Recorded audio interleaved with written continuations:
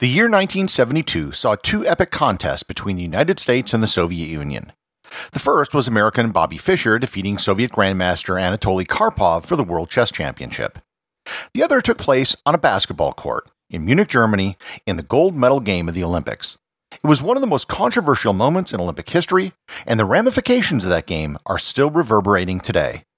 Learn more about the finals of the 1972 Olympic basketball tournament on this episode of Everything Everywhere Daily.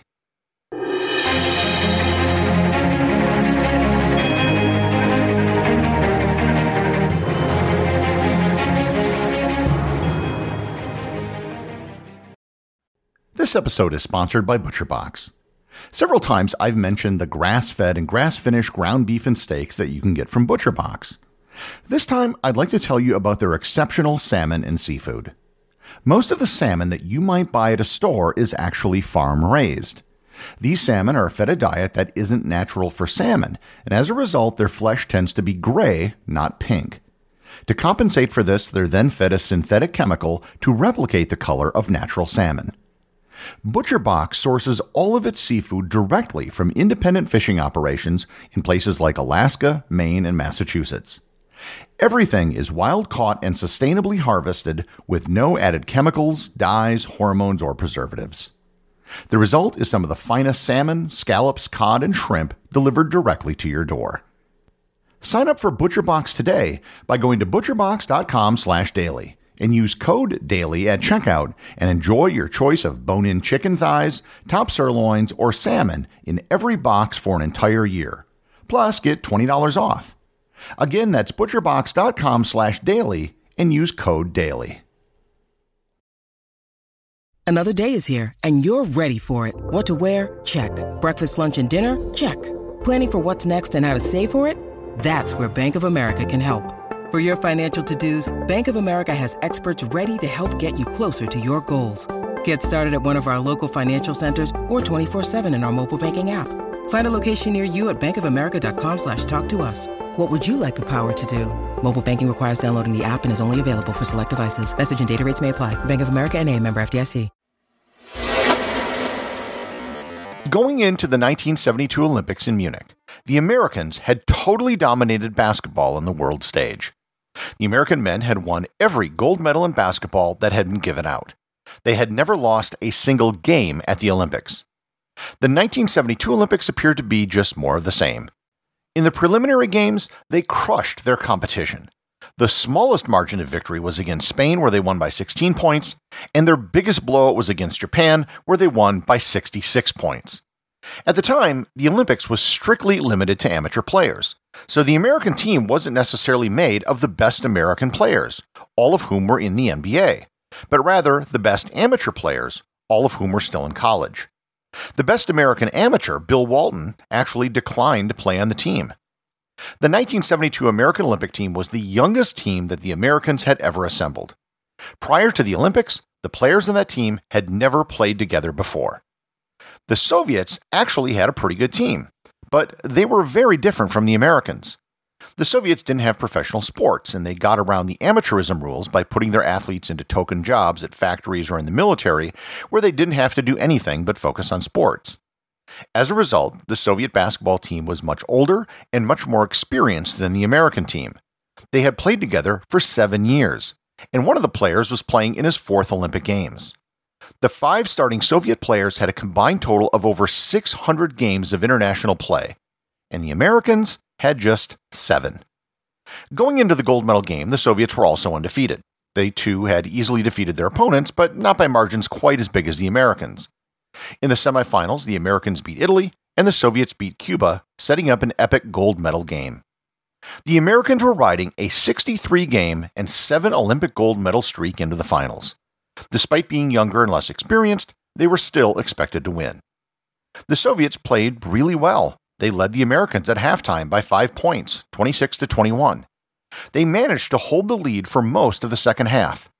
Going into the last 30 seconds of the game, the Soviets were up by 1 point, 49-48. As the Soviets took the ball to their end of the court, American guard Doug Collins stole the ball and ran down the court to score the game-winning layup. However, before he could get the shot off, he was fouled with only 3 seconds left on the clock. Remember that number. Everything which made this game historic, and the reason why I'm bothering to do a podcast about it almost half a century later, happened in those last 3 seconds. 3 seconds of clock time, which took a lot longer than 3 seconds to complete. From the foul, Collins was given 2 free throws. On Collins' first shot, he swished it, and the Americans were tied 49-49. Here's where things started to get really weird. On his second shot, while in the middle of shooting, the horn from the scorer's table went off.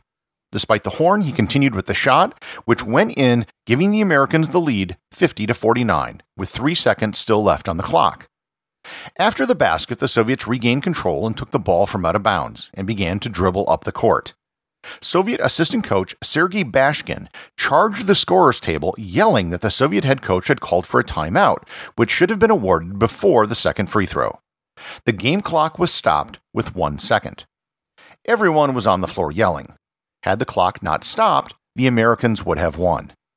The referees conferred with themselves and decided that the Soviet timeout should not have been granted, and they also agreed not to issue a technical foul to the Soviet coach who ran onto the floor. According to the rules, technically, the Soviets should have been issued a technical foul. Even though the Soviets didn't have an official timeout, the delay in trying to sort everything out gave them a minute to put together a play. The referees then decided the Soviets would get the ball back out of bounds near the half-court line with 1 second left. And this is where things really took an odd turn. Renato William Jones, the president of the FIBA, the International Basketball Federation, came down to the court and overruled the referees. He said that the last play should be replayed and that 3 seconds should be put back on the clock. There were no rules or regulations which gave him the authority to do this. All decisions about the game are supposed to be in the hands of the officials on the court. Renato William Jones had been the head of the FIBA since 1932, and he was the only person ever to hold that position up until that point. He ran international basketball with an iron fist. Moreover, he had a very contentious relationship with the Americans, who dominated the sport. And Jones, by the way, was British. He was extremely powerful in basketball, so the referees and the official score just did what he said. After much confusion, the officials reset the clock back to 3 seconds and gave the Soviets the ball again on the other end of the court where they originally had it after the free throw. The Soviets this time tried to do the only thing they really could. They tossed a Hail Mary across the entire length of the court, hoping for a miracle. Unfortunately, there was no miracle. The horn sounded and time expired. The Americans won 50-49 in a dramatic fashion. Everyone goes nuts, and the American players start hugging on the court. Despite the clear end to the game, Jones then unilaterally decided to put another 3 seconds back on the clock to give the Soviets a third chance. There was no reason or rationale given for why the Soviets got another chance to take the ball out of bounds. There was no foul, there was no penalty. The American coaches debated taking their team off the floor and unilaterally declaring the game over. However, the head coach, Hank Iba, didn't want to give the Soviets any ammunition in an appeal by declaring that the Americans had forfeited. It turns out the third time was the charm. This time, the Soviets tossed a full-court alley-oop, which made it into the hands of one of the Soviet players, who this time managed to put it in for 2 points. Subsequent analysis of the video shows the Soviet player throwing the ball had his foot on the line, but this too was never called. This time, it was the Soviets who were going nuts on the floor as the final score was registered, 51-50. The Americans, not surprisingly, were furious. American basketball officials immediately filed an appeal to the FIBA. The 5-man FIBA committee ruled against them 3-2, with all 3 votes coming from communist bloc countries, Hungary, Poland, and Cuba. The players on the American team made a decision in the locker room. They took a vote and unanimously agreed not to accept their silver medals. They never attended the medal ceremony. A subsequent investigation into the game, which was presented to the International Olympic Committee, showed extreme irregularities. The head referee for the game was Renato Rigetto from Brazil. Supposedly, he refused to sign the official score sheet in protest, and he also went on record as saying that the Soviet win was, quote, completely irregular and outside the rules of the game of basketball, end quote. He was never allowed by Jones to referee an FIBA game again. The official scorekeeper for the game was Andrei Chopard of Germany. He went on record to say that the decision by Renato William Jones to put time back on the clock twice was unprecedented in the game of basketball. Even Jones himself later admitted that he had no authority whatsoever to put time back on the clock. The controversy over this game has never ended. The silver medals are still sitting in a vault in Switzerland. They have never been claimed by any member of the American team. Not only has the team never accepted their silver medals, but several members of the team have put clauses into their wills that none of their descendants may ever accept the medals on their behalf after they die.